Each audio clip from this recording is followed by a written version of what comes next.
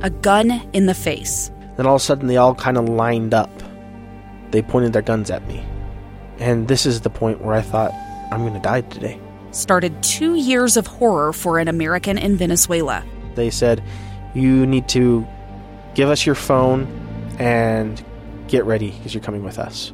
I'm Becky Bruce, and I spent a year researching and piecing together Josh and Tammy Holt's story about their ordeal in a notorious prison. That's when everything started to turn bad. We had another pound on the door. Boom, boom, boom. And there was the police once again.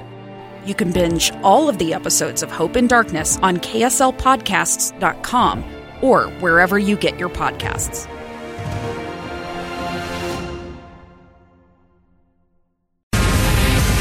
This is Live Mike. Check 1, 2. With Lee Lonsberry. From Utah's Capitol Hill to your schools, taxes, and all the breaking news. Hear it on Live Mike with Lee Lonsberry on KSL News Radio. Welcome back to Live Mike. I'm Lee Lonsberry. It's 2:06 here in the KSL newsroom. I want to invite you to head on over to wherever you download apps.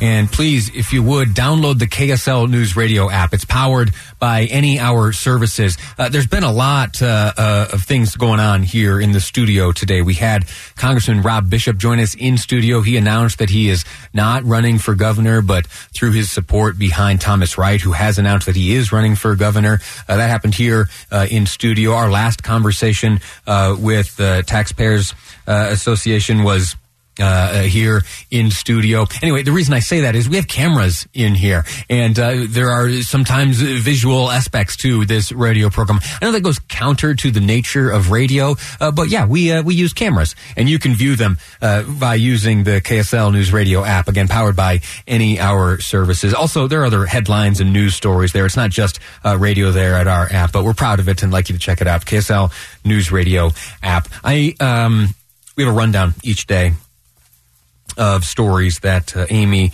puts together for me to study and prepare and get ready for the day's program. And as I look at today's program, we started with the announcement about his political future from Rob Bishop. Then we talked about some comments made by Spencer Cox over the weekend up at the Eagle Forum. We spoke about tax reform. Later on in the program, we're going to share some comments from Abby Huntsman as she leaves her spot on The View to join her dad, John Huntsman, as he campaigns for governor. Also, we're going to read through a letter written by 13 former press secretaries representing various federal government agencies and offices. They'd like to see more regular coverage or more regular press briefings out of the White House. Now, I said to producer Amy, I said, hey, look at that list and see if you can pick which topic I am the most excited to discuss. And I'm proud to say that she was able to get it exactly. And it is this little story we're going to share right now. It comes from Tremont, and it reaches back to World War II. Now, in the face of all of those other topics, things happening in Iran, the race for governor shaping up, I'm excited about a history subject. So let me dive right into this segment. There are some fun stories I want to tell. The reason it came to my attention, there was an article written in the Cache Valley Daily, written by a reporter up there, Rod Boehm. He talks about an effort being undertaken by the people over at Bear River Valley Museum. They very simply would like to put a marker up, a historical marker, on the site of a World War II German prison camp, also known as the War Camp in Tremont. The folks there, they say that too many of us don't know what happened with regard to about 500,000 POWs here in the United States during World War II. Here in Utah, there were many of them housed throughout the state. Up in Tremont, it was a repurposed Civilian Conservation Corps camp where there were POWs housed up until the end of the war. Most of them German here in Utah. That's with the exception, of course, of the Japanese internment camps. But the POW camps housed here in Utah, mostly Germans. I want to tell a few stories. There are three of them I want to tell, and if I'm honest, I don't have time for all three of them. So I'm going to start with one that I dug into, I got fascinated by this topic once a number of years ago. My wife and I were married near a park in New York State called Letchworth State Park. And I, as the wedding date was approaching, I wanted to know all about the history of this park. And so I Googled around, looked into some old newspapers. It's a hobby of mine. I read old newspapers. And in one of those newspapers, I read that there were German POWs housed in this park at one of these repurposed Civilian Conservation Corps camps. And that just opened the floodgates of information for me. I had no idea, and so I went looking for everything I could possibly find. And along the way, I encountered a story from Seattle. In Seattle, during the time of World War II, there was a metals factory. They would refabricate gas tanks, like stamp them, and with hammers they'd pound out the dings and dents. Anyway, when all of the American boys went off to war, that factory was mostly staffed by women. The Rosie the Riveter types. They showed up to work, and they began doing all the good work that happens at that factory. Well, then the United States starts shipping from the European theater some of these POWs, including in the Seattle area a number of Italians. And these are, young men who maybe were conscripted or had just volunteered because everyone else was doing it or whatever.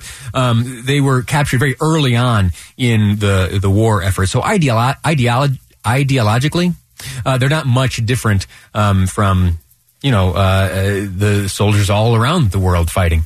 So what happened was that same factory where all the women were working, they started taking advantage of Italian POW workers. They were willing to work alongside the women. And would you believe it? That 2 of those young women fell in love with 2 of the Italian POWs, working alongside one another, pounding out those metal gas tanks, getting them ready to be sent back to the war effort. Well, these 2 couples, they fell head over heels in love with one another. So much so that they decided to escape. The 2 American women decided that they were going to help the 2 prisoners of war escape, these 2 Italian men. And so the 4 of them, they hatched a plan. It later included a 3rd Italian POW who served as a translator. You see, the 2 men who had fallen in the 2 Italian men who had fallen in love with the 2 American women, they didn't speak any English, and the women didn't speak any Italian. Luckily, there was another POW who was there and able to translate. Well, so they hatch a plan. What they're going to do is they're going to just walk away from the job site. They're going to hop into a car. They're going to drive east and lay low for a while, and then ultimately make their way back to Italy. So they get in a car, they're driving east, and they get pulled over.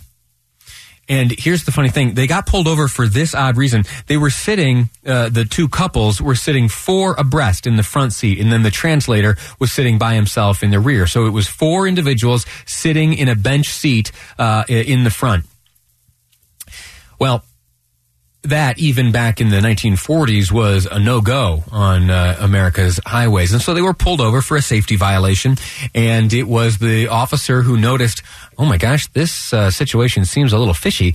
And so he was, after a little bit of investigating, able to kind of deconstruct what he was witnessing. He was seeing 2 POWs being aided in their escape by 2 Americans. And so to sort that out, he just took them all to jail. Well, that night, the Italian men were housed in one cell adjacent to the women, separated only by bars. And what they did was they started singing. They started singing Italian operas in this small town in Idaho where they were jailed.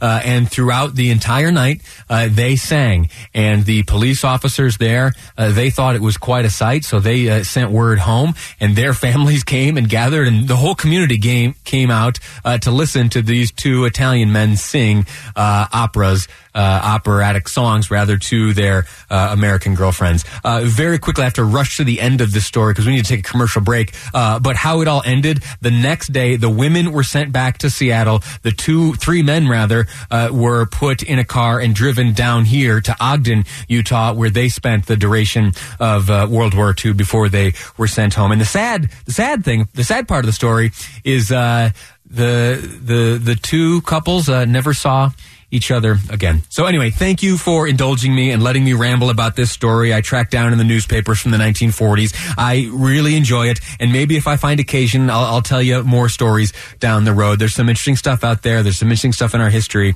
and this is just, to me at least, a fascinating chapter. Next up, we're talking about Abby Huntsman. She's back in town. She's working for her dad. I'll give you the details next on Live Mike. I'm Lee Lonsberry, and this is KSL News Radio. A stranger with a gun came upon two teens taking pictures under a rising full moon. But violence is only the beginning of this story. Sometimes I thought, there are no miracles. Yeah, there are, and this is a big one. I'm Amy Donaldson, and I've spent my career talking about how lives are undone by violence. The Letter is a podcast about how lives are remade. Follow The Letter at theletterpodcast.com or wherever you get your podcasts.